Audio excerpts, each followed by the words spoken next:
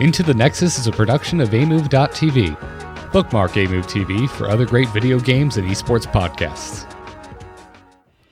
Into the Nexus is sponsored by listeners like you via patreon.com/ITN.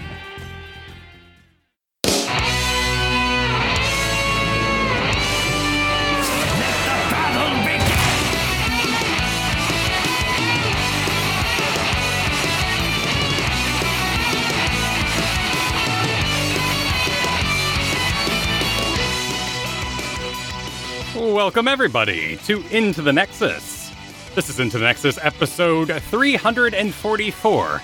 I will be your host today, Kyle Ferguson, as Garrett is out of town, and we'll see you very soon. But I am joined for this episode, which became a very special episode. I'm joined by Bahamut, ambassador of the CCL, caster, analysis extraordinaire. Welcome back. Thanks for having me. I'm glad to be back here.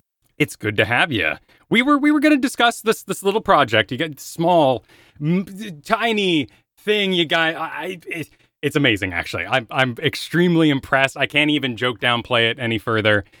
Alone, the transitions with the fire effect impressed me.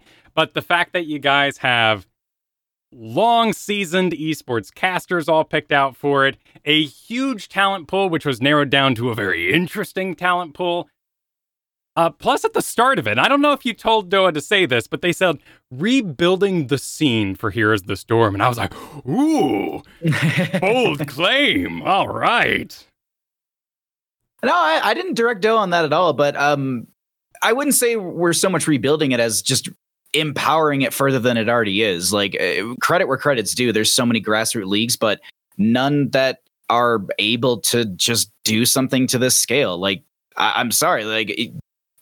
That's players' stipends are already a big factor into all of this, which is a big, draw for a lot of people. But just the scale, the size, and the amount of work and effort that's going into this is just, you can't do this on a volunteer-based league like a lot of them are. So with all of this, yeah, we are trying to make this the best we possibly can, and we want to have a killer season 1 so we can bring you a season 2. I'm thrilled about it. I think it's going to be awesome. I loved watching the draft through and through, the organizations coming together for it. But we will talk about that more in a little bit. But for now, before we get into it, let's thank the patrons over at patreon.com. The reason we can have fabulous guests like Bahamut here.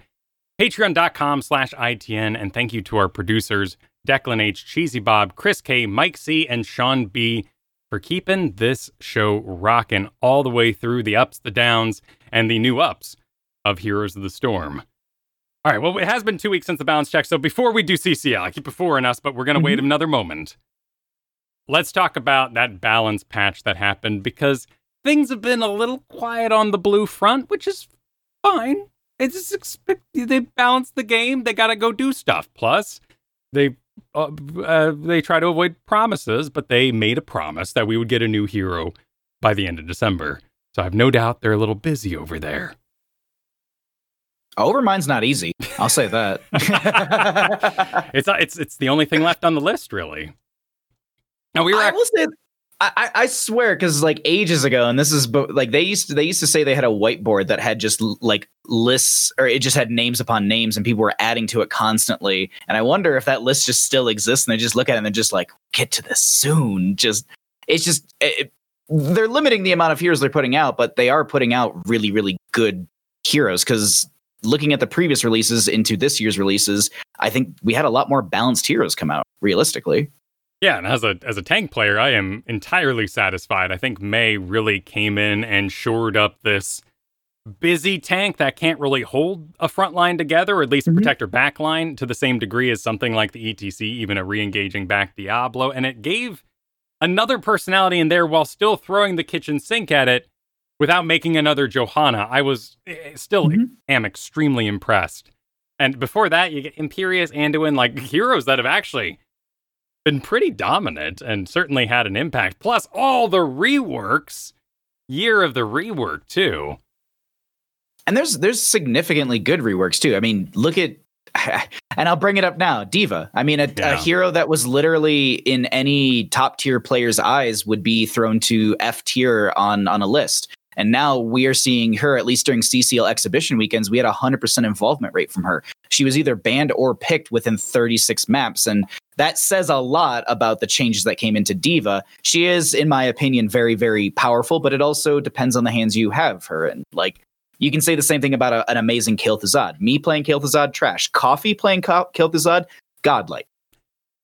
It's fascinating that we took two heroes that saw almost no popularity, well below 4% inclusion in any sort of match across Storm League, and now are first banned. Nobody wants to see them. No one wants to play them, including Gazlowe, who has taken over the top win rate. And a lot of people are saying it was too much. He jumped up by 8%, almost 9% with the buffs he received, and he just needed a little numbers tweak, certainly not the massive one he received.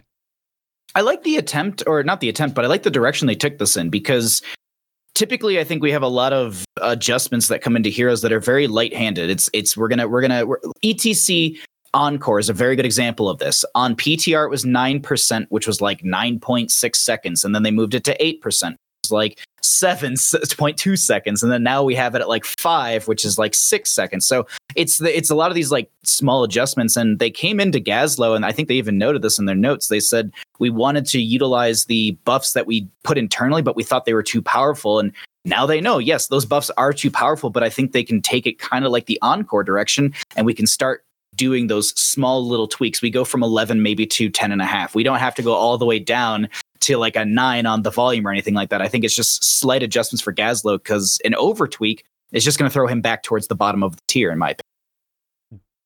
Did you see any Gazlowe in those tournaments y'all hosted?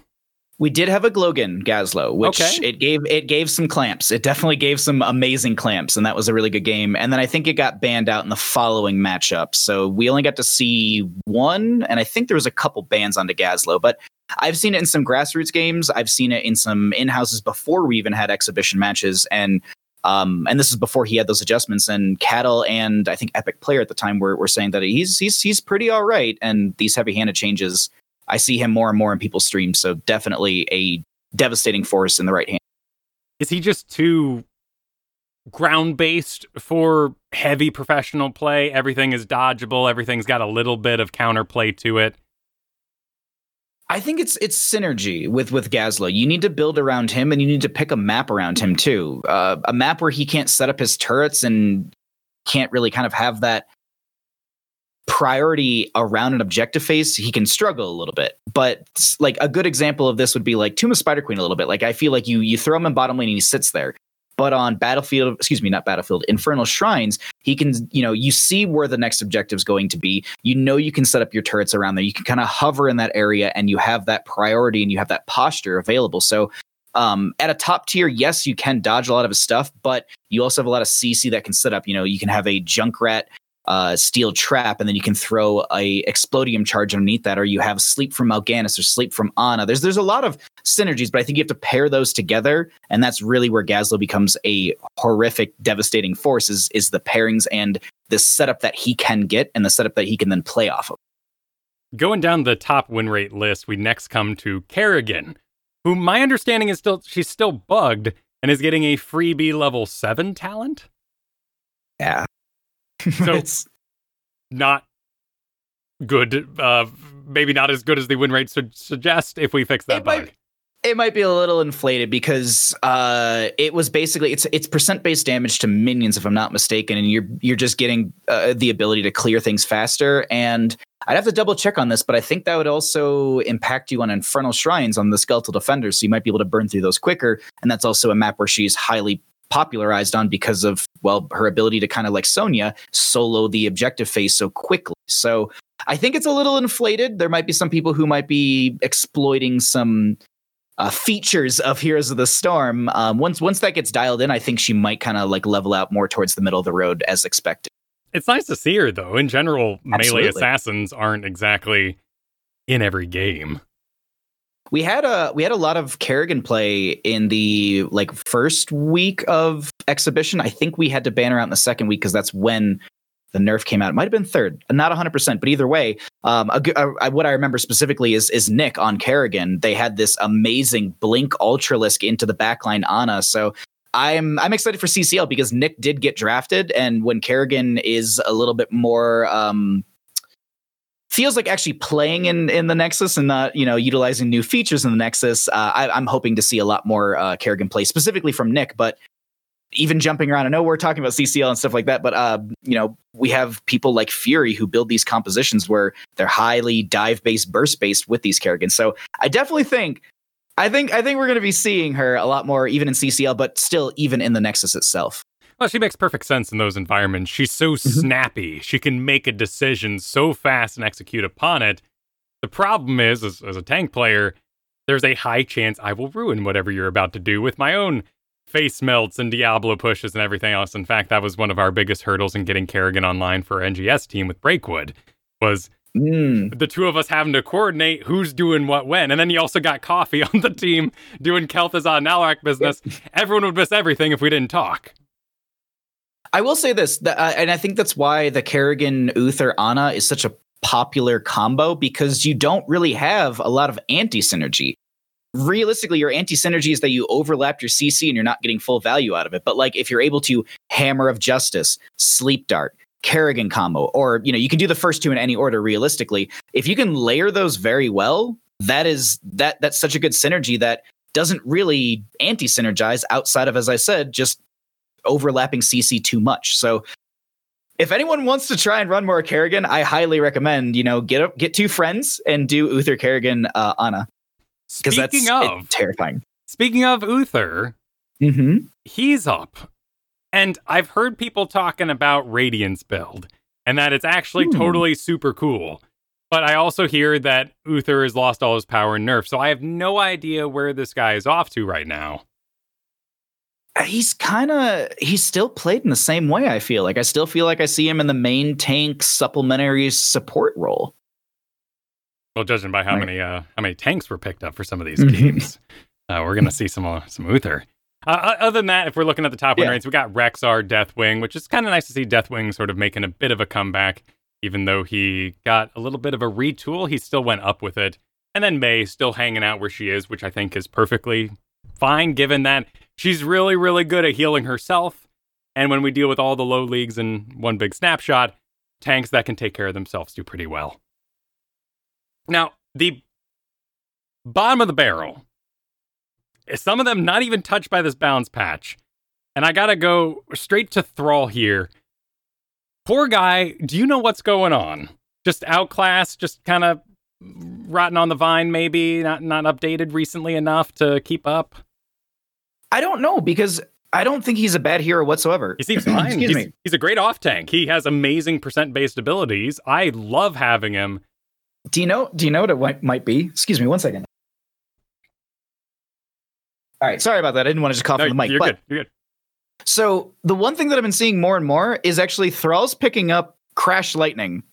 And not like, oh, it's one or two, but I've seen it like in 4 games at least in the last month.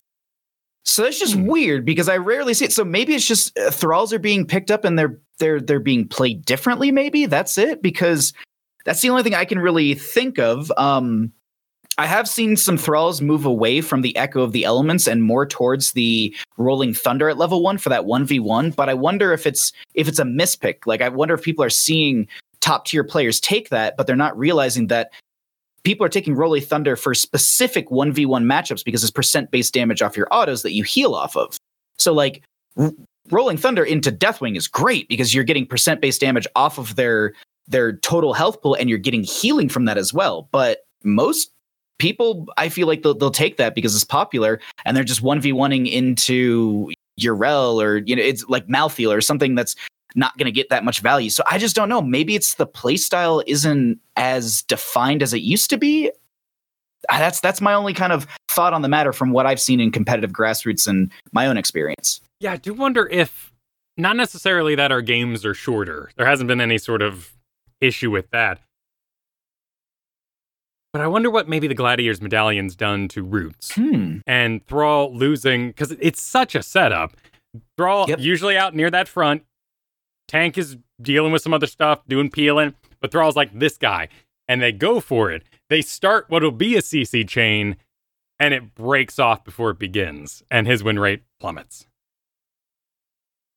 I think that could be a possibility. You know, Sundering might be mitigated too much and people are afraid of taking it because of the medallion. So they take Earthquake and it's just not getting the Frostwolf resilient procs that they need to sustain during a fight.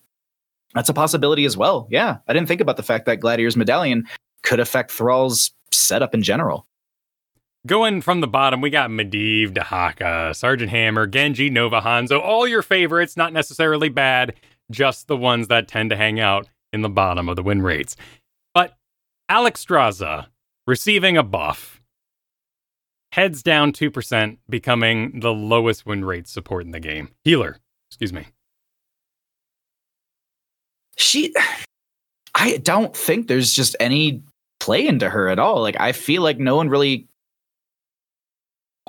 goes for the Alexstrasza.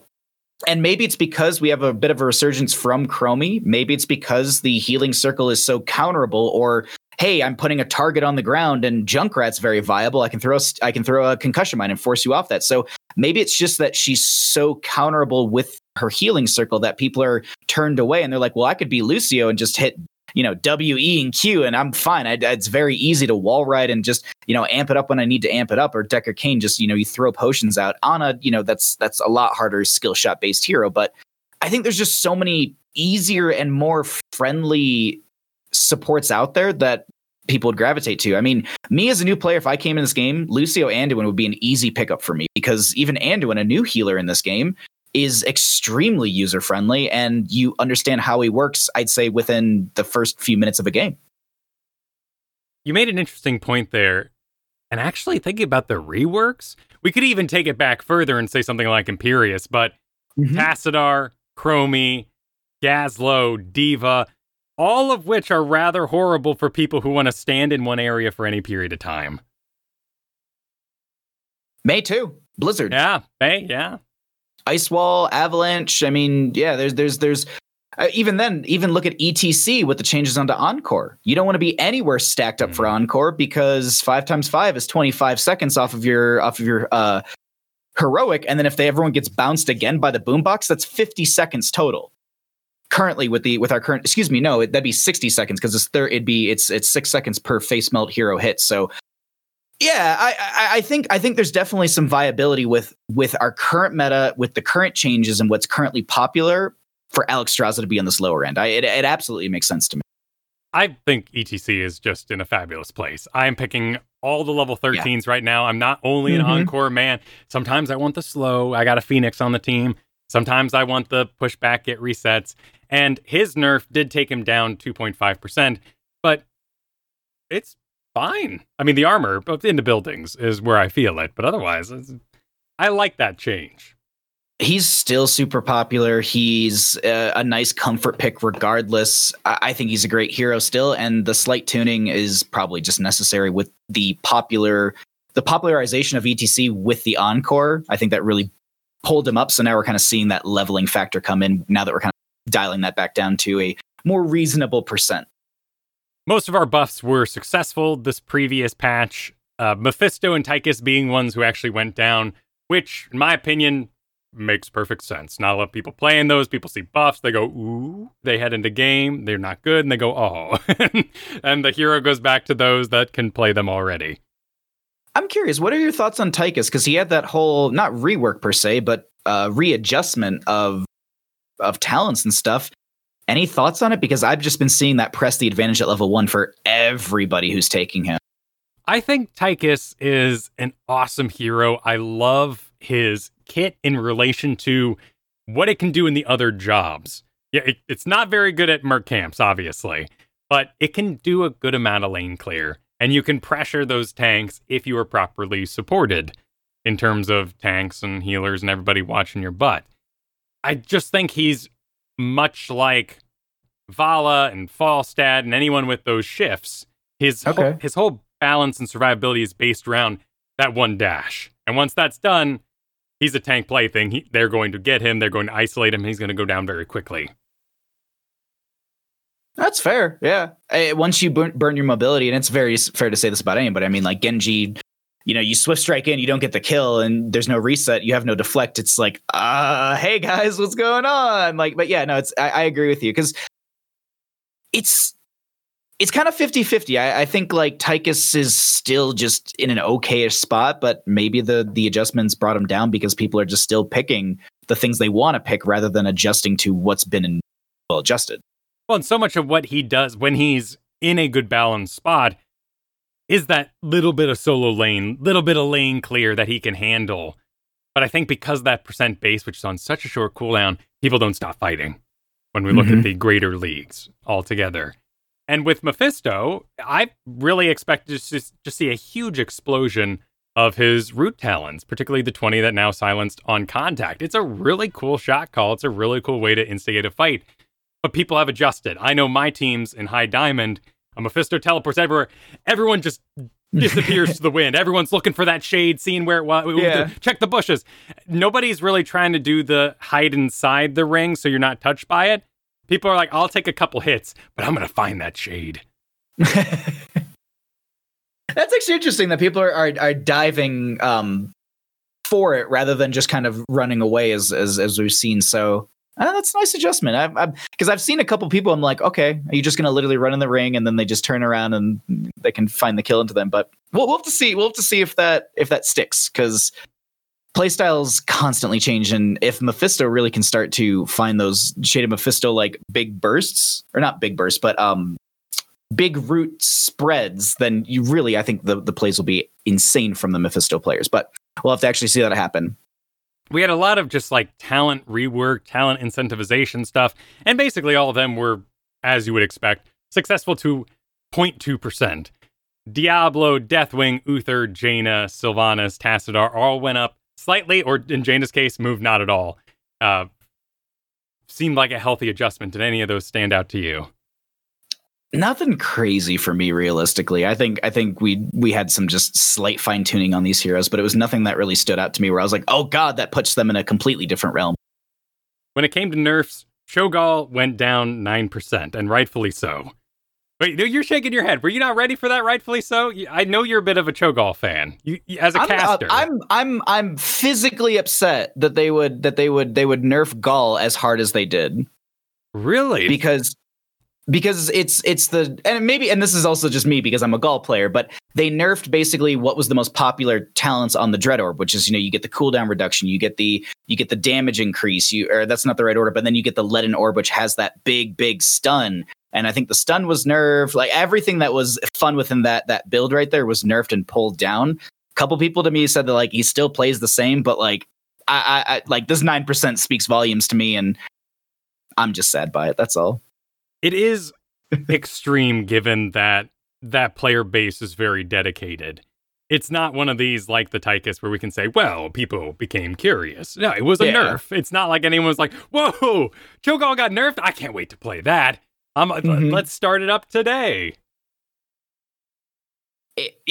When it comes to the Cho side too, I think he just mostly had his sustainability and fights nerf. So I think he had like armor reduction. I think he had like some healing reduction on some talents and stuff like that. So it's just overall, you can't be Cho'Gall, which is you want to be in the fight and be a nuisance. And maybe they're just trying to force us to play more towards what is Cho'Gall, which is a late game type hero. Maybe the talents need to go back towards, our runic bomb blast sort build and being able to just constantly heal off the minion wave and heal off of heroes around us and auto attack heal and stuff. So maybe just the talent diversity has to be revisited again. But at least with me, they took away my favorite build, and that's why I'm just upset about that. It was turbo oppressive when losing. It was awful. It was awful to lose against fun as hell to play. Oh, I'm sure you're just walking anywhere you want. You don't care about buildings. You don't care about heroes. It was an impressive display.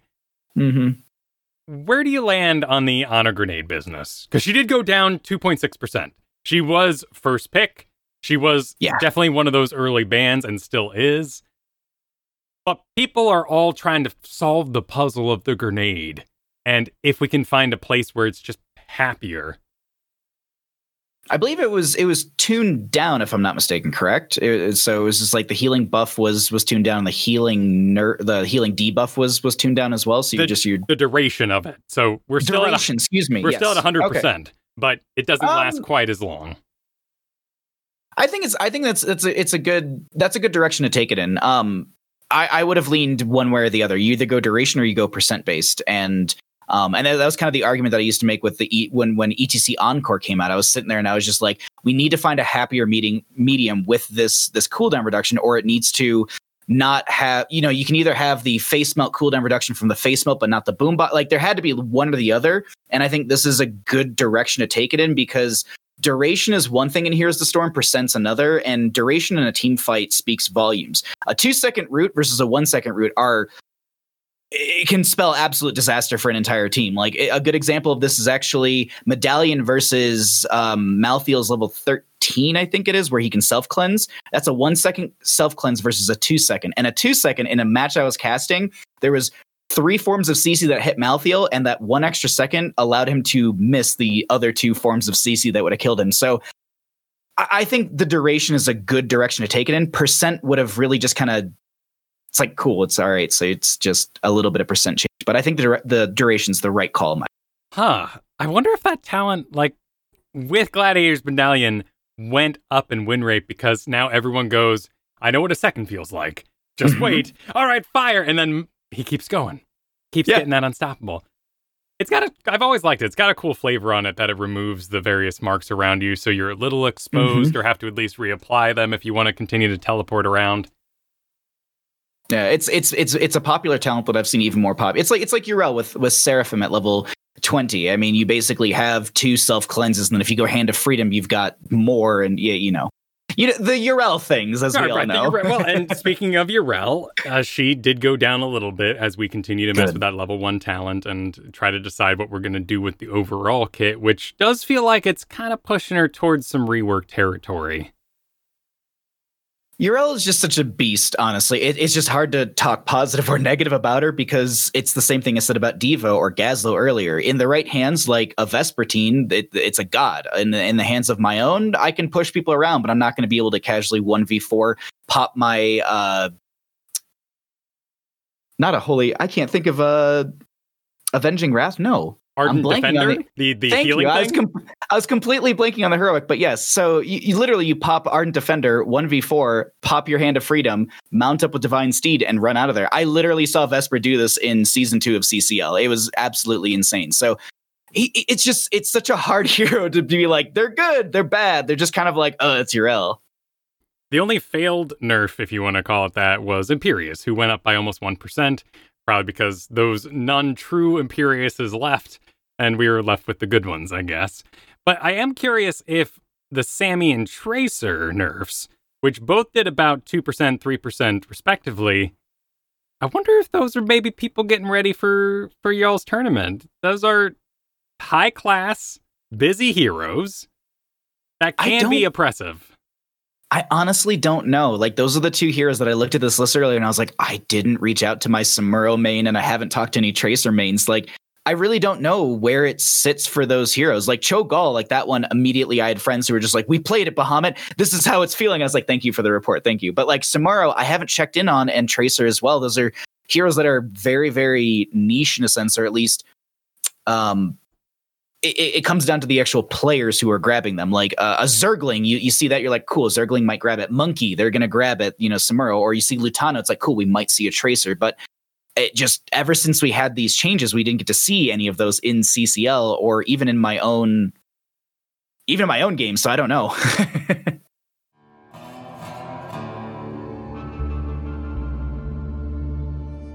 Just taking a quick minute to thank this week's sponsor, Bombas Socks. You should go check them out over at bombas.com/nexus. We'll tell you why in a second, but if you haven't heard us talk about Bombas in the past, they make the most comfortable socks in the history of feet. They've rethought every little detail about the socks we wear to make them more comfortable. Listen, they've given me socks. They've sent some to Kyle. These are the most comfortable socks we've ever put on our feet. I myself opted for quite a few pairs of their dress socks because frankly, that's where I need the most help. Dress shoes are so uncomfortable, and the Bombas socks, they really help. They're so stylish, they're super comfortable, and the quality is top notch. But it gets better than that because they do more than just keep your feet cozy. They help give back to the most vulnerable members of our community, because for every pair of socks you purchase, Bombas donates a pair to someone in need. And the generosity of Bombas customers has allowed them to donate over 34 million pairs of socks and counting through their nationwide network of 3,000 plus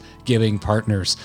So go check them out, get some comfortable socks for yourself, and feel good while you're doing it, because you can give a pair when you buy a pair and get 20% off your first purchase at bombas.com/Nexus. That's BOMBAS.com/Nexus for 20% off your first purchase. We thank you for going to bombas.com/Nexus, and we thank them for supporting us, and for you for supporting the companies that support us here at Into the Nexus. Thanks. Back to the show. Well, let's get to that meat and potatoes, because we've been dancing around it.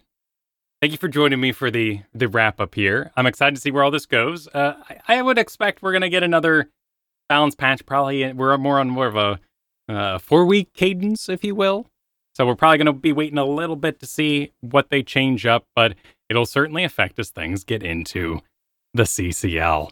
So if you were to tell the people what the CCL is, how would you go about doing it? They don't know a thing. Oh God, that's a mouthful right there. The easiest way to say this is the Heroes CCL is an initiative put forward by Heroes Hearth, and the goal was to, well, put more into the Heroes of the Storm esports scene. We have our grassroots league that we all literally respect. We love them. We acknowledge them. We worked with them. They've worked with us as well. But we want to take the scene to the next level that we possibly can. So the CCL has player stipends per player. We have 8 organizations who drafted 6 players each. And I know you're saying Bahamut, Heroes of the Storm has 5 players in it. Yes, that's why we're a little bit more unique. We have 6-player rosters where these players can be rotated in and out freely. So you could have a game where you have June and Hyde playing on the same team together, and they're running this double support, and they're just, the next game they could swap in a different player from their roster. So there's a lot of uniqueness with this, as well as the fact that it's running for 12 weeks. We have an initial stipend for every single player. So every single player gets a monthly stipend where they're getting, I believe, $600 a month, if I'm not mistaken. I have to double check on that number. That sounds right to me, what I remember. And so, so there's that. And then on top of that, there's also a prize pool that's generated from the community. So we have a community prize pool that you can donate to through Matcherino, which we announced yesterday. And you can go there and you can donate. Obviously, I know people are like, what about merch and all of that? We hear you, and we are talking about it. I'm pushing everyone for it, but we also have to get the league kicked off too. So first things first. Yeah. That's not. If anything, it'd be freakier. Much like the Disney movies that come out with merch ready. That's a bad movie. Because we're trying to do everything right first, and then we're going to look at all the other cool stuff that we can do once we have our feet on the ground and we're not like slightly leaning to the side with all of the weight of everything. We're like, cool, let's talk, like, because our graphics people are absolutely swamped trying to get everything ready. But when they start to have free time, we'll start looking at t-shirts and stuff. But regardless, moving off of that, like Star Wars for Christmas, sell pieces of paper that say you will receive a CCL jacket when they're ready. No, but for the monetary breakdown, for anyone that is wondering, 60% of that prize pool goes back towards the players, and if I'm not mistaken, first place takes 40% of that 60%. So there's a significant prize pool in there on top of a player's stipend, and that's why I keep saying I respect and I love the grassroots leagues, and we're just trying to elevate this entire esports scene further, and that's what we're trying to do. We're trying to put money to this because people want to be paid. They want to have all of that showmanship and be, I'm first place, I'm taking home this much money. So there's that. There's just so much to it, and we're really, really excited to be bringing you these matches. And on the note of the matches, just to kind of wrap up my little bit about CCL, these are going to be 2 best of 5s per day, and it'll be Saturday and Sunday runs. So every single Saturday during the regulation season, which starts, let me double check the date so I have it correct, November 7th and 8th, it'll be 2 best of 5s per day, 4 best of 5s per weekend. It's exciting. It's really, really, really exciting for the amount of content, the amount of Heroes of the Storm action we have. Oh, it's going to be a good time. That's all I can tell you. I mean, you guys you're going for the weekends. You are capturing that Saturday morning cartoon feeling we had with HGC. It was on when I got up on the Pacific Coast, and it's just what was on all day. There is something happening really soon this weekend, in fact.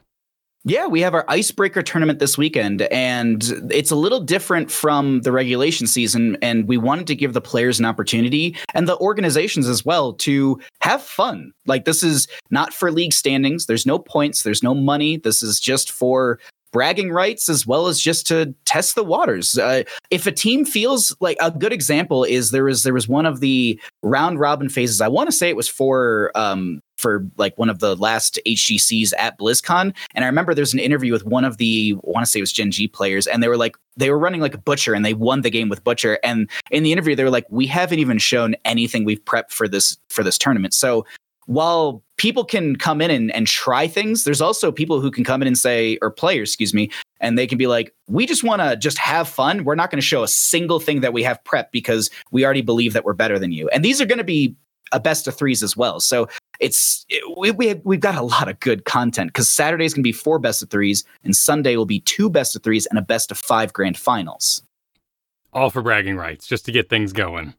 All for bragging rights to get things going. A lot of people are saying that I should make a bandit trophy, and I might try and do something like that. But we'll see. We'll see. I might try and make some sort of meme to give to the organization so they can have something to brag about. And we'll see. I mean, maybe season 2 rolls around. We have another icebreaker. The winner of that, they have to pass it on to the new winner. Who knows? That's true. But, a little haphazard, maybe some hot glue hanging off and whatnot. It's messy, but it really symbolizes that this is just for fun. It's just a bunch of pine cones hot glued together. Yeah, but you have to keep it because it's going to be passed around on the next CCL. Not to get ahead of you guys. Not to get ahead of you guys. No, I'm already writing an email to Workhorse about this, and I just need like $4 to go to the craft store. Perfect. One question I have about the 6-player roster: are you guys drafting in game? Do they know ahead of time who all the players are? Okay. Yes, we did. We talked to the organizations about this because it was one of the thit's that we talked with them very, very early on, is just how they wanted this to work. And we all agreed unanimously, like even when we proposed this, we said, how do you want this to work? And it's going to function this right. The lobby will start for, let's say, Infernal Shrines. It'll be map number 1. You've got your core 5 Chili Mountain roster going up, your core 5 Sidestep Kings. I'm looking at the list right now. So let's just say Mysticles and Hyde are not playing from those 2 teams. So that's game number 1. Chili Mountain wins it, so Sidestep Kings opt for map pick priority. They choose to take us to Cursed Hollow. Let's say at this time when the lobby is being made, that is when they can swap in a new player on both sides. And they don't have to technically say anything, if I'm not mistaken. I think the admins have to be aware of this on our end, but I don't think they have to say anything to the opposing team. It's on them to literally read the lobby and see everyone in there, and then we go into draft. And for anyone wondering, like, oh, just cancel draft and swap someone out. No, we agreed on that. There's no shenanigans like that where you can do all of your draft, drop someone out, and then swap someone in for, oh, it's going to be Hyde on this. And, oh, no, instead it's going to be Got Filth on this. So there's none of that shenanigans. It's very straightforward. And we felt that it'd be too cheesy. And while it does inject a lot of chaos, it just didn't seem fair and right for the. Yeah, I agree. Because if that were the case, what I would do with my 6th pick is grab someone who only plays one hero. Whether that's Greymane, Li Ming, just whatever, just so I can throw a ban. They don't know. I might run it. That's absolutely part of it. A good example of this, I'm just skimming through the list of players that were drafted. And I'm just trying to look up something that's common. Let's say Simplicity swaps in Hosty in one of their games. Excuse me, not Hosty, Noah. Noah is actually an insanely strong Hanzo player. During the exhibition weekends, I think they had a Hanzo game where they had 100,000 heroic damage, and the closest on the opposing side was roughly 60,000. There was a 40,000 to 30,000 heroic damage deficit between, and that Hanzo had significant kills. It wasn't like they just dumped damage into the enemy team tank or anything. They had kills that came with that as well, and they had a very strong game. So it's little things like that where I think teams have done that a little bit. Noah, they might get a priority ban onto Hanzo. You swap Vesper in for someone else, maybe Vesper's going to have that pull ban onto Yrel. So there's a lot of definite players like that. Like Nick's a good example too. Nick can be swapped in and out, and that's a Kerrigan ban, definitely, especially after the exhibition weekend plays that he made. Well, leading up to this draft, and I thought the entire production was amazing, and it was a very interesting concept to see in real time. I remember Udall being on Twitter being like, I don't know. I'm really nervous that I could get put into a bad team. And he became an organization leader, which was a really cool advancement of that idea. He basically said, well, I'll be the father figure then. I'll be the one to make sure everyone's having a good time. Where did these teams come from? You got Fan as well. So clearly someone else who knew people, was ready, and maybe in a time in their career where they wanted to take on an organizational role. But there's a lot of people I don't know. Well, I guess my question to you is what would you like to know about them? Yeah, that's what I can offer. Yeah, where did I'm aware of Chili Mountain, and they run their various organizations and their tournaments. But like, where did these various organizations come from? Where'd you find them? Sorry, okay, I misunderstood the question. Now I get you. So what happened is for the actual organizations, we put out before I think the player apps went out like a little bit after the org apps, and what we did was we just collected information. We had, I think, over 40 organizations apply, and specifically Jules, Brasky, and Workhorse sat down with every single one of them and did an interview. And then I would actually watch a lot of the VODs. Like, I'd be working and doing drafting for my main job, and I'd just have a VOD on, and I'd be listening to what the interview questions are, and we just vetted them that way. We asked about what their goals were, what they want to do for the players, what they have planned, like just all of this stuff. And we looked at it, and we had to go through that entire list and say, who is going to represent the league in the best way, who has got the most motivation for Heroes of the Storm, and who is invested into Heroes of the Storm. So a good example, Wildheart Esports, Goon. Goon is someone who's been in the background of Heroes of the Storm, but they've actually had they've done a lot in Heroes of the Storm. There's something that used to be called Bush League, which was kind of the beer league, if you will. And it was actually casted by Cat Peach and I a couple times, and it was just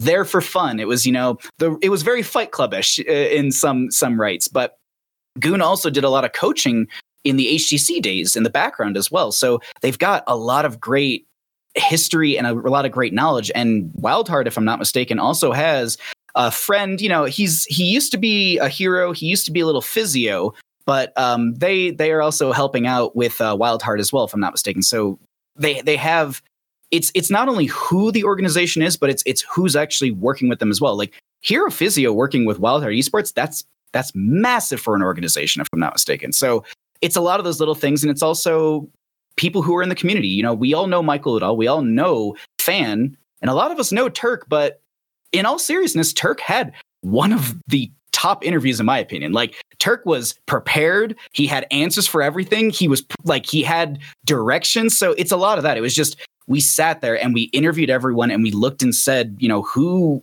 wants to do this, and who's going to be able to put the most into this, and who deserves a shot. And so that's how we ended up getting all of our organizations. And it was a wild time, but definitely a lot of amazing, invested, very, very just great people in general. Like, I can't talk highly enough about all of them. I know there are a couple names thrown around in the draft too that most of them have a coach already picked out. Granite Gaming has Bad Benny. Yeah. Like they had Bad Benny locked in, I want to say a month ago. So yeah, it's crazy. Like, I think Chili Mountain's already got theirs. I'm trying to think. I think Crowd Control might have one. I'm not 100%. I think Wildheart does as well. Well, the draft really showed how thoroughly the various organizations had thought out what sort of team they wanted to put together. And it wasn't a surprise, but I was noticing just how many teams led with a tank pick.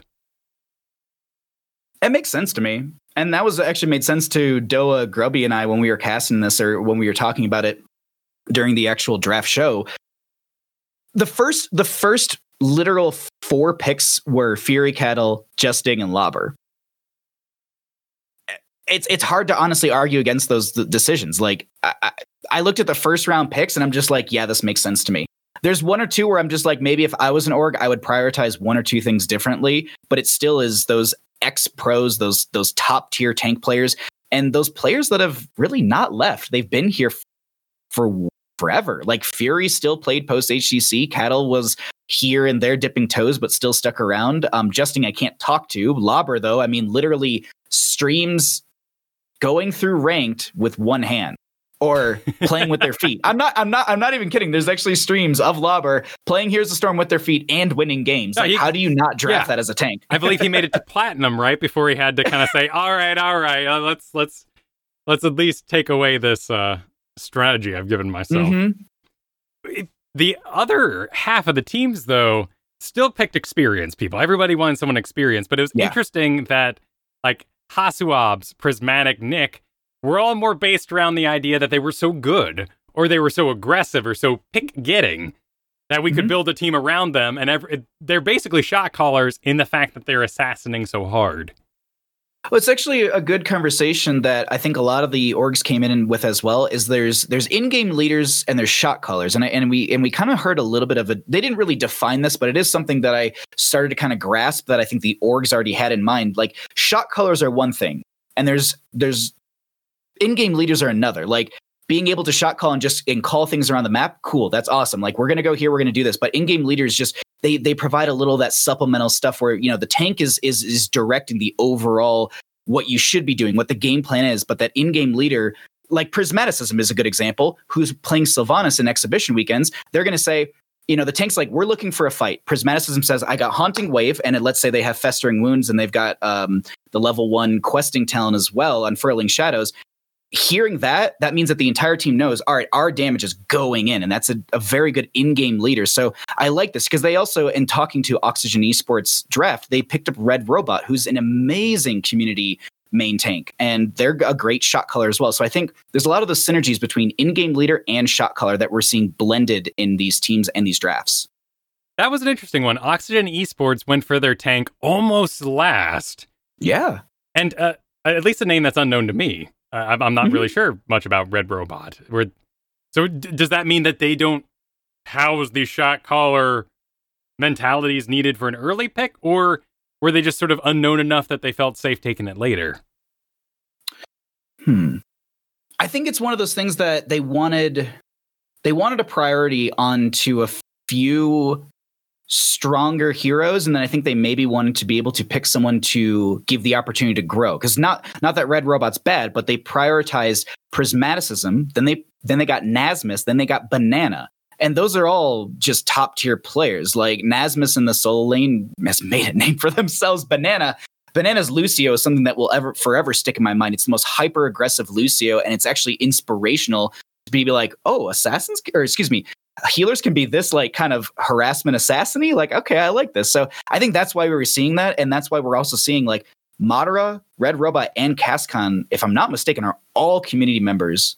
And I really like Oxygen's direction with that. They're picking up strong players that can amplify and teach and help these community members, or I don't want to say it, the connotation doesn't align with it properly, but like these lesser players, like obviously Prismat, Naz, and Banana are all above these other three, and I think they can all grow together, and I think that's the direction Oxygen took that one at least. Well, and that's something we saw later on, and particularly the 6 picks was just somebody hungry, and I like that idea. It reminds me of something they do here in Oregon hospitals, which is they have the doctors, and then the doctors in training all inhabiting one facility, so that the higher up doctors don't lose their curiosity and their passion for what they're exploring. And I can see why you get all these old pros together. They've got all their old ideas. They know they're good. They know they're successful, and no one's questioning what they're up to. No one's saying, why? Why would you do that? Could you explain to me, who doesn't understand, why you take that talent? And in doing so, you force someone to say, well, you know what, maybe I've been kind of lazy about that. Maybe I will think about this thought. Maybe I can take Leap Sonya. Yeah, no, I get it. I get it, Kyle. That's actually highly topical. What's going on? I play with Garrett. He leaps 90% of the time. Me too. What's the problem with Leap? According to AZ Jackson, there is no problem with Leap. I was actually reading through that just before we started the podcast. I don't know what people have against Leap. I get that Wrath of Berserker, more damage, blah, blah, blah, blah, blah, CC reduction, all that cool stuff. But there's nothing better than just to leap from the front line onto the Ana spear and then just kill her and then spin through the entire team healing back up. Like, what's wrong with that? Here's the Storm community. Tell me. I Honestly, a Wrath of the I'm on the Berserker. same page as both of you. Yeah. The Wrath of Berserker Sonya is invisible to me as tank because you're off doing your own thing, maybe in another lane, maybe in my team fight, but I don't care about your CC reduction. I don't care about your damage output. I'm just happy you're spinning on them and you're soaking something that I'm not. But Leap, I'm like, all right, Sonya, get in there. Thanks for helping out. I really appreciate the Kael'thas delete. I'm on the same page as you. Like, there's been a couple of Sonyas who go Poison Spear, and I'm sitting there like, yeah, here we go. And then it's just like Wrath of Berserker. I'm like, I hate you. I'm not casting your team again. No, I agree with you. Like, I get why people don't take Leap. I absolutely get the whole things, but I think you said that exactly. Like, some people are just like, cool, you pop Wrath, whatever. I'm still just going to walk into your backline. I really don't care. So it's. Here's my 2 cents to the community. Just take Leap and offset all the numbers so that the devs have to look at why it's being prioritized. That's it. There we go. Just force it through the community. You're right. If you pick Leap, upload to your community websites like Heroes Profile and Hotslogs and make sure you are accounted for in those systems. Aside. Okay. the standout one that wasn't really a shot caller in their actions or a aggressive player who wasn't a tank in the first place that the team could be built around was Cure. And Cure was listed as a solo lane player. So why would a team lead with their solo lane?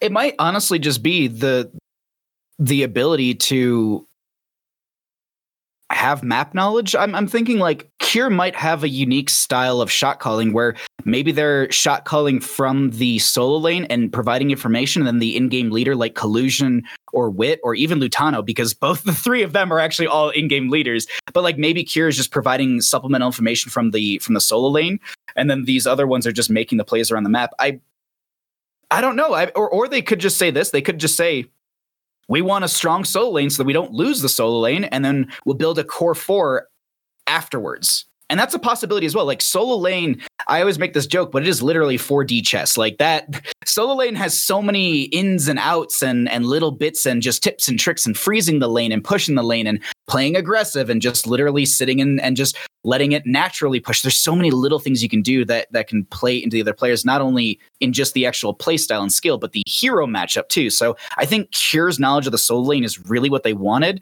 And then they were just going to build a really strong rest of the composition. And they absolutely did within, Lutano, Wit, Collusion, Hosty, and Noah. I'm certainly not putting down Cure. They've been a part of Heroes of the Dorm, sure. HGC. Yeah. Like, they have been around. They are content creating, so they're going to be good for the organization in the first place. And right after that, it felt like the solo lane started getting really squeezed. People picked up their tanks because I think they wanted their input so they could have the team put together based on what the shot caller might want and start these dialogues with the players they're picking up. But when you scroll through the available 200 some odd, what do we got here? We got you guys went 200 plus free agents. Yeah, 208 players. You can scroll for quite a bit and see all the ranged assassins who signed up. You can even scroll for a little bit, see a full page of healers, mostly a full page of tanks. Solo lane is a little smaller, but it's interesting how many big names were in that list. I think with solo lane, especially in the higher tiers that we have Master Grandmaster, I really think that it's one of the hardest lanes to play. I really do. Because in a core 4, you have someone that can kind of help you out. In a solo lane matchup, if you make a misstep, you only have yourself to blame realistically. And you only have yourself to save as well, unless you have a rotation coming from your team. But that's rare. And so my whole point stands in this. Let's say you're in the core 4, you got an Anduin healer, you're Greymane, you dive in too deep and you think you can get the kill on the Li Ming, but she blinks away because you thought she already used it, but she got a reset or whatever. You're now too far away. That's your mistake. In a solo lane, you're dead because the team turns or the player turns because you've overextended into the lane. In a core 4, Anduin pulls you with a Leap of Faith. Ana throws a Sleep Dart. You have Stukov with Flaying Swipe or Lurking Arm. There's a lot of utility. So I think the solo lane, picking up someone that knows how to play it, someone who's experienced in it and knows the matchups is a high priority. And that's why I think we're seeing a lot of round 2 picks on the solo lane. But that Cure one, I think that's the reason we saw the priority so early for simplicity. it is interesting, too, how late most healer picks were in that regard. It looks like Crowd Control even saved their final pick for the support role, healer. I'm still looking at June, and I'm thinking about Grubby's comment, which was Sidestep Kings picks June, and then June walks in the room, and Grubby just goes, what if you didn't pick June? What if someone else grabbed June beforehand and you didn't get your roommate? He'd be like, it was awkward, but it didn't happen. It's like, well, true, but that's so nerve-wracking. But I think it can be the same thing a little bit like what I said about solo lane, but I think it's less of a priority because everyone has their own idea of what they want to grab, and there are so many good healer players to actually draft that I don't think it was as limited. I think the limited was very, very experienced and skilled tanks and very, very experienced and skilled solo lane players as well. And then I think the kind of the sprinkling on top of that was just grabbing some sort of assassin player that is in that realm as well. A good example is Lauber being stolen literally by Crowd Control because we had Granite Gaming come on screen like as the next pick in the draft. And Joy just goes, well, our first pick was stolen away from us, so we're going to grab Nick. So yeah, it's a lot of that little stuff. So I think there was priority onto very, very experienced people. And that's when the supports they kind of fell to the side because I think there was a lot more priority onto these playmaking roles, if you will. That makes perfect sense. And certainly as a team, I don't want to worry about my solo lane. That is, it's such a weird fallacy because I need someone amazing, but I don't really want to hear from you unless you're going to join the fight. Like, I've been in situations where they're like, X is on cooldown. I'm like, thanks up there. What am I going to do with that information? Like, all I need to know is I'm going to grab mid. So perfect. Thank you. We're going to stay bottom. Awesome. I'm going to rotate for a fight. Awesome. Thank you. Mm-hmm. But otherwise, or it's just, I got this kill. And just like that's the stuff I want to hear. But like, which is heavily weighted though. Cause we all on Braxus, we're all busting our buns, but solo lane, it might've been the easiest kill in the world, but we're all like, hey, all right. Do you know what? I want to take one quick second and actually reference something from a episode from Into the Nexus ages ago before I moved out west. This is 4 years ago at this point. Oh, wow. And I learned it from you guys and I still do it to this day. Be a cheerleader for your team, regardless of how easy something was, how minimal it was. If someone does something that causes your team to have an advantage, whether it be a kill, whether it be a counter kill, or something like that, cheer for them, especially in Storm League, because someone who gets a compliment is your best friend. That's my only 2 cents, though. Be a cheerleader. Actually, riding with that thought, are there any? There are teams that seem like they really invested a lot of their draft in that synergy of friendship, powers, communication. Yes. Are there any teams that you feel like just grabbed up stars? Granite, 100%. Granite without a doubt, because I've done research into this, but obviously there's Svamp who played on Granite Gaming. There's Henning who played on Granite Gaming. And you've also got Bad Benny who played on Granite Gaming. Those are already players who know each other very well. And then from a little bit of research I did, I'm not mistaken that Nick and Bad Benny have played in the past together on a professional team as well. So there's already there's 3 people on the team who are playing that know each other. The coach knows these players. I think Granite Gaming has one of the most synergistic, friendly compositions. Obviously, like Sidestep Kings, there's Cattle and June and Kyocha and Hyde. And so there's already those ones as well. I think there's a lot of community meshing. There's a lot of ex-pros meshing, but I personally think that Granite Gaming got the most friendship-based composition or team together, because I think they're also all European boys outside of Nintori. I think Nintori's and right. They have three Swedish players, I believe. So I think so. Yeah, Skog, I think, is Swedish as well. I can't remember. I think Svampgrada, Henning are Swedish. I think Nick's German. Yeah, Nick's German. I think Skog is the other Swedish one. But either way, there's also going to be verbal communication benefits from that as well.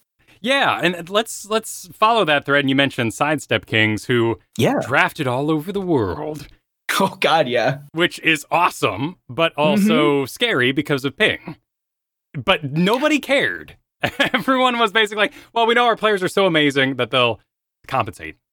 That was actually our biggest concern. When we started Hero CCL, we originally had Hero CCL as a North American event only. We were like, we're going to start small, super small, but like big, but small. And then everyone was like, but I'll play. And we were like, but what about your ping? And they were like, I don't care about my ping. And then all of us were like, oh, the orgs are going to care about the ping. And then literally we get into the draft and every single org we talked to and we asked, and Sidestep Kings was one of them. We're like, do you care about ping? They're like, nah, we watch them in in-houses. They're fine. So apparently that's not an issue. CCL is in our rulebook. It is stated that we do try and push and we do our best and as much as we can to get it to Central. Unfortunately, in Heroes of the Storm, you do not have the option to literally set it to Central anymore. It's just, it throws you. The weird thing, I live more west than LA and I get more central than some people. But like Cattle, for example, will typically get west and he lives like greater LA area. So I personally have a thought that at least when it comes to like Storm League and stuff, I think there might be some sort of consideration into your actual rank into the region that it puts you into. But that's my own tinfoil theory on that.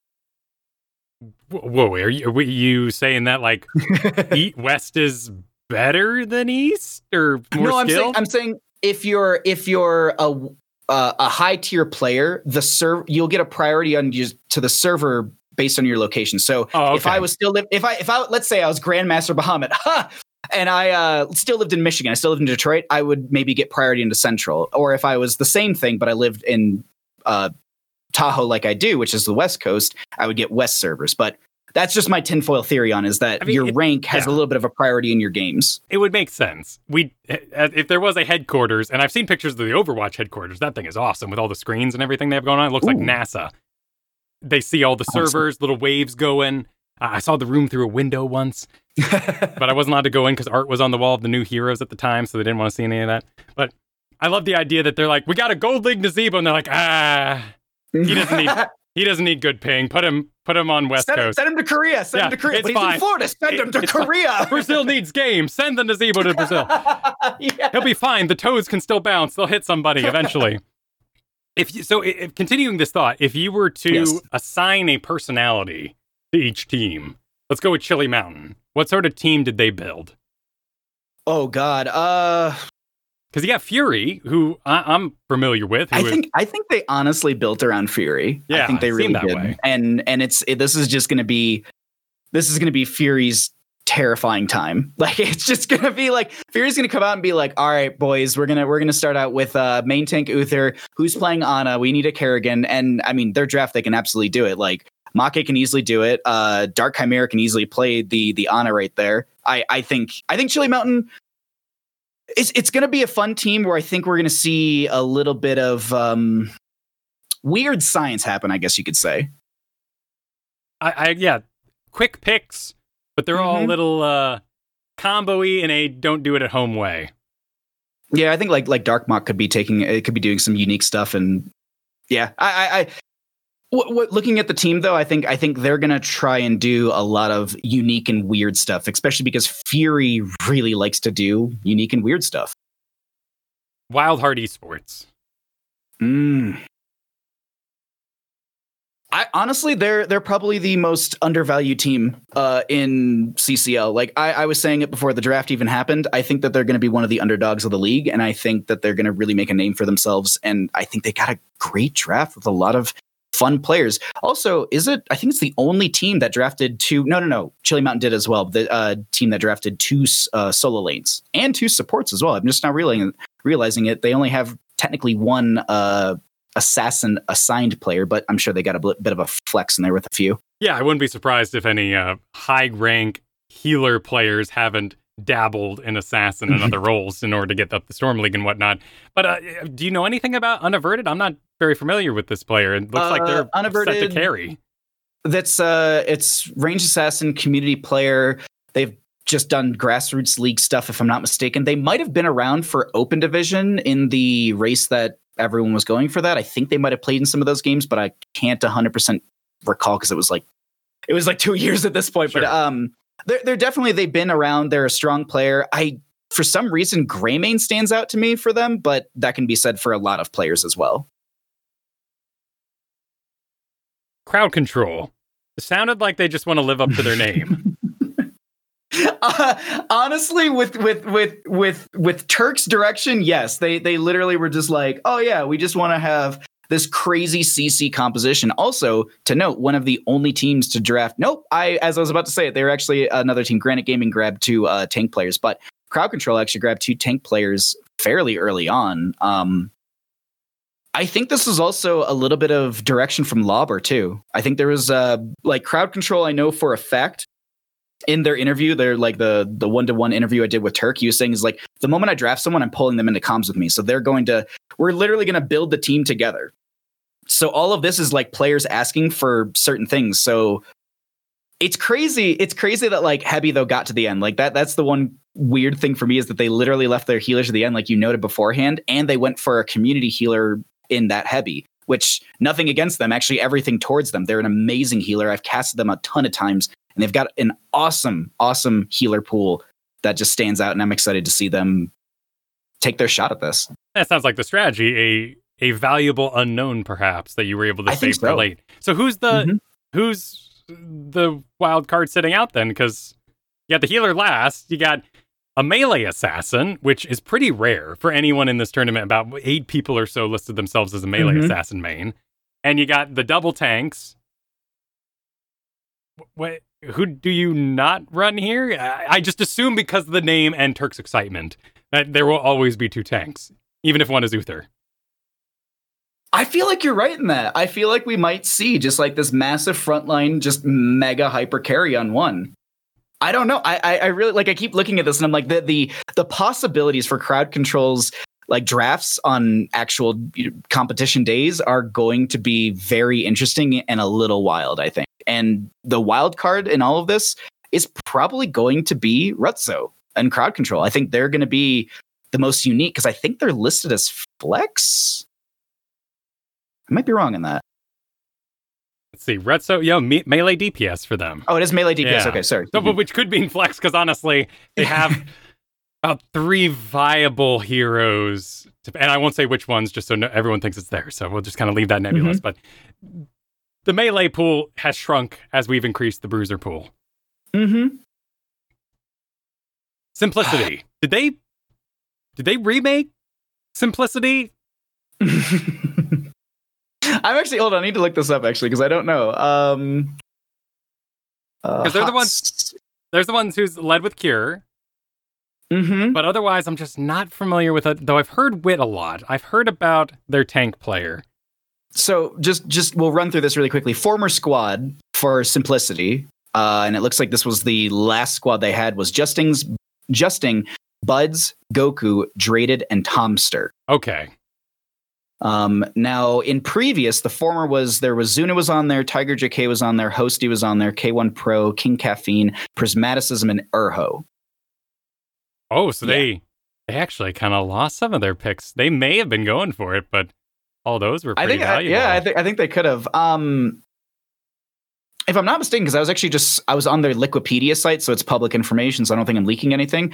And it might just be out of date, but if I saw that correct, Yuge might be their actual coach. It might be a past information that because I closed the tab, but it might be showing that Yuge is actually the coach for Simplicity. So if that is true, that's actually crazy cool as well. Because I think there's going to be synergies from a few of those players with that coach as well. 30K, which in draft, their personality looks like the team that Mike Udall built. Because it's very explosive. Oh, it is. It's just a lot of wild firing from the side, jumping over the walls, ranged assassins. I think you asked me at the start of this, like if I could associate like a theme or something with each org. 30K would just be an exploding emote. That's all it is. It's just I think they are a bursty. They have got a lot of really good heroes. And I was saying this actually in a video we put out today. Sidestep Kings and 30K are neck and neck for the number 1 spot. I really can't put one over the other. I really don't know. It constantly is just like, well, it's this. Well, it's this. Well, it's this. So like, I don't 100% know who I put over the other, but 30K has an insane roster. And the big note from me specifically is Breakwood. One of the many community members that I keep mentioning got their shot at this, and they're going to be coming in here as well. And Breakwood, a strong Reigns assassin with really, really good, really good plays during the exhibition weekends. I think there was actually a losing game they had where they still had just insane damage output and very low deaths. Like they weren't. I hope this isn't rude to say, but it's like they weren't the reason they lost, but they definitely fought back against the enemy team really, really well. Hey, you'll find no arguments in Breakwood Amazing here, because she was part of my NGS and Heroes Lounge team. And I loved working with her. She's off to the CCL, so our team has left. We have disbanded because the shoes were so big to fill. After 5 months of practice together, we just went, this is going to take a whole restructuring. We can't in one weekend just say, all right, see you, Team Captain Breakwood. Thanks for everything. Well, we'll find someone to replace you. No big deal. She's amazing. She has a huge hero pool. Oh, yeah. And her Li Ming, of course, being the main feature, as well as the Kerrigan and everything else. I'm just excited to root for her over there. And from what I've found is Mike Udall is slamming the practice. God, yeah. He is working them to the bone. They made him and Turk made a bet after the draft show, because I was like I was doing post stats after the draft show, and I was jumping around different people's streams just to see what they were saying, because it was obviously the draft, blah, blah, people were celebrating. And Turk came into Udall's stream and was just like, they were just like talking to each other. And then eventually Udall was just like, I bet you 10 gifted subs. My team beats yours in a best of 5 scrim. And so they scheduled it, and that's literally happening. So nice. that is something that I'm excited to check out myself. But yeah, it's on the note of scrims, and you're saying that, Udall's hitting it hard. That makes sense. But the one thing I also want to point out here is that I love that it's creating new content. It's creating all of these things that we can all watch and we can all be excited for, and it amps up this entire. And this is all just in preparation for the Icebreaker tournament. Like, they're literally doing scrims the week before and placing bets because they're already this competitive. I see these things, I read these things, and all I can do is smile and be excited for the CCL upcoming season. I'm just happy subs are the currency being exchanged here. What a wild world we ended up living in. Who would have thought Thoughtbot and Alakazam websites would all lead to this in the end? Oh my goodness. The final, we already mentioned a little bit of Sidestep Kings and talked about Granite Gaming. Oxygen Esports. What do they got? I got Prismaticism. That's a big one for me. And we talked about this a little bit beforehand. Prismaticism, Nasmus, Banana. Those are all amazing, really well experienced players. And they have Madra, Red Robot, and Cascon, which I think are a little bit more on the newer blood, the young bloods, if you will. And the old guard is, I think, going to teach them a few things. And you mentioned earlier, I think these young boys are gonna come in here and be like, well, have you thought about running this? And they're just like, no, that doesn't. Wait a minute. So there's a possibility for it. I think Oxygen has, looking at literally this kind of divide, I think they've got a lot of growth and already. I'm trying to think of the word for it, but they have a lot of growth potential and they already have a lot of experience, but there's experience that challenges experience, if that makes sense. Like the young experience versus the old experience, and how you can blend those together and create amazing, amazing composition. Good rundown. I like that. Of course, for anybody just, getting interested, if you join this game after HGC's demise, this is esports is a lot of names. But I hope this segment, the show, kind of gave you some curiosities. At least you might recognize the name we talked about. And certainly the organizations are probably going to be the easiest thing to follow, since these will be set going into the tournament. Now, I do want to note one really quick thing on just all of that. We want you all to know that, like, Blizzard's not involved in this. We literally had to go to Blizzard to get a tournament license to do this. They know that we're doing it. They're like, cool, do it. But we have asked. We've asked about launchers. We've asked about tweets and stuff like that. This is Hero CCL presented by Roll20. This is no Blizzard involvement. So we just want to make sure that you all understand. It's like the pricing. It's not coming from them. The assets, everything. It's all us. And we just want you to understand. That's not like we're trying to brag. We just want you to understand that at the end of the day, this is us trying to do as much as we can for the Heroes of the Storm community as our own community. We're trying to elevate esports and bring you what you all desire and keep asking for. So that was the last little note that I wanted to make, at least on the Heroes CCL. That's a very important note, and I think that is the safest way to go about it right now. There has been a lot of fear of getting Blizzard involved, and once they, as they've shown in the past, sometimes they put a toe in that water and then they let the whole body fall in and ride the slide down. There would be fears at this point if Blizzard was heavily supporting or heavily involved. That doesn't mean we wouldn't all love to see a little launcher action, a little bit of, retweet and hosting on the Twitch page, but I like that you guys are pioneering without them. It means you get to be your own thing and control your own thing.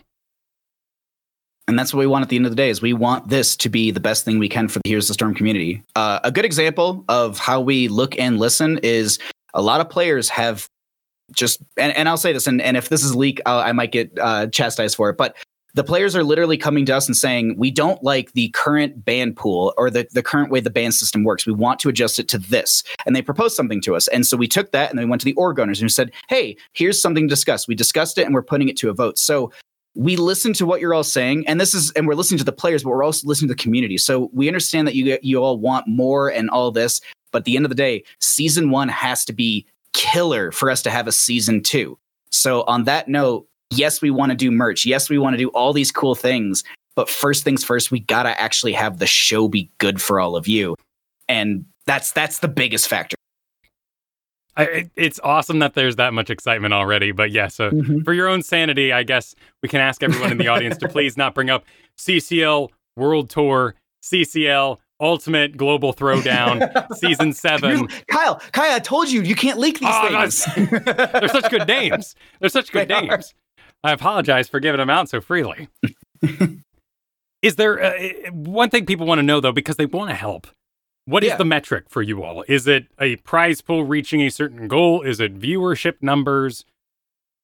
How do you know CCL is a success when you get there?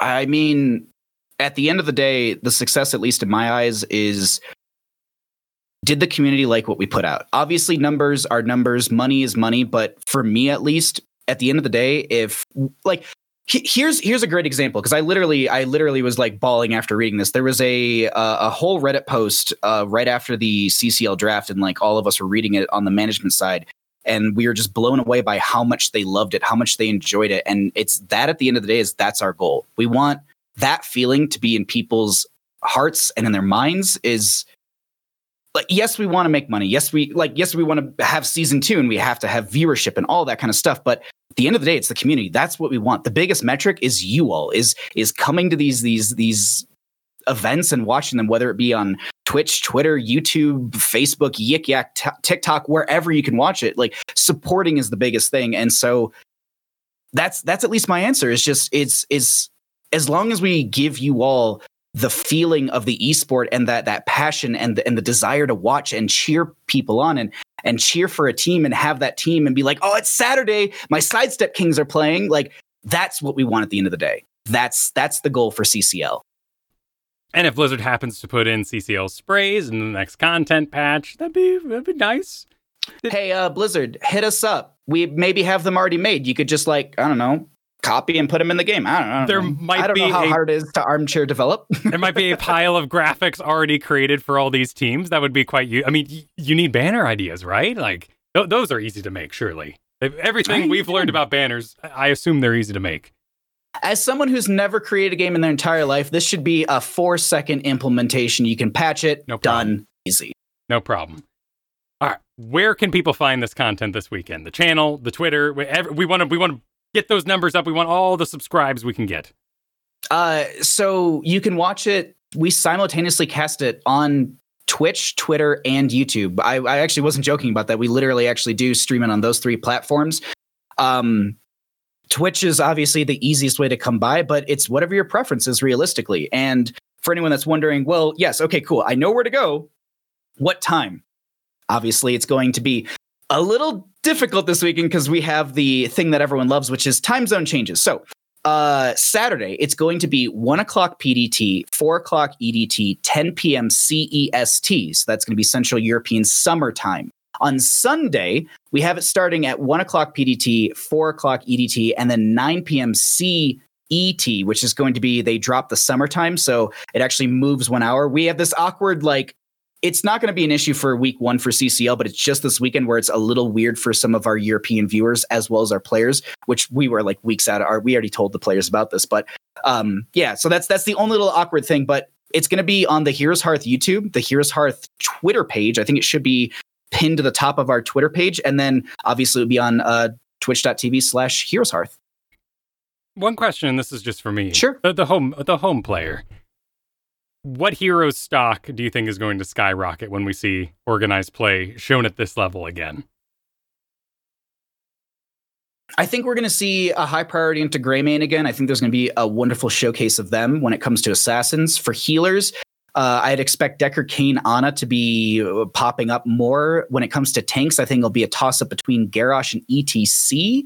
And then for solo lane, I think we're going to be seeing a lot of Leoric, but Malthael and Yrel are probably going to be up there as well, because I think those three kind of like to synergistically brawl each other in a sense. So at least role-wise, quickly going through, I think those are going to be our top priorities, at least in stock after our exhibition weekends. Awesome. Or excuse me, our icebreaker weekends. This was wonderful. Now, forget all that for a moment, and Bahamut, where can people find you? You, Bahamut. Easy enough. You can find me Twitch, Twitter, and YouTube at Bahamut Gaming. I do a lot of Here's the Storm content. I love this game. I love the community. I love all of you. And that's all I like to do. You also did fabulous oil paintings this past weekend, which I enjoyed. Yeah. I have a monthly sub goal, and if I hit it, I do a Baja Ross, and I have a little afro that I put on, nice. And we follow along with a Bob Ross episode, and it's a 20-minute episode, and they average take me 3 hours to do, but as people are telling me, I do an okay bang up job on those. You did a really good job. That was really good. So those are fun. Yeah, we got one of those coming November. And as a little side note, I actually hit my Falstead sub goal. So we have a Falstead cosplay stream coming. And then we also hit our Decker Kane cosplay goal. So we're going to be doing a Decker Kane cosplay stream. And it's not going to be just me like pulling my beard down and putting powder on it. Like I have a friend who does moulage or like movie makeup. So they're going to do like scarring and stuff like that. So yeah, it's supposed to look pretty good. So I'm excited for those ones. They'll be like November, December when those come out. But yeah, it's little things like that, as we just do a lot of Heroes of the Storm stuff. Awesome. Well, I always enjoyed having you cast our matches, and signups for Heroes Lounge are coming up real fast, so we'll be around. I'm excited to talk about it. I'm going to keep playing that organized stuff. I really, really enjoy it. Before I end, one more shout out to the patrons over at patreon.com/ITN. Thank you to our producers, Declan H, Cheesy Bob, Chris K, Mike C, Sean B. T-shirts are available at t-shirts.amovetv. Catch the live show every Thursday at noon Pacific time, most of the time. When we have guests, we're pretty good about it. When we don't have guests, Garrett and I we play the video game, so we run a little late. Follow the show over on Twitter at ITNcast. And thank you to Gorath and Brian Griffith for the music, which I'm going to hit right now. You can find me over at twitch.tv/Kyle Ferguson. I'll see y'all next week. Bye now. Bye-bye.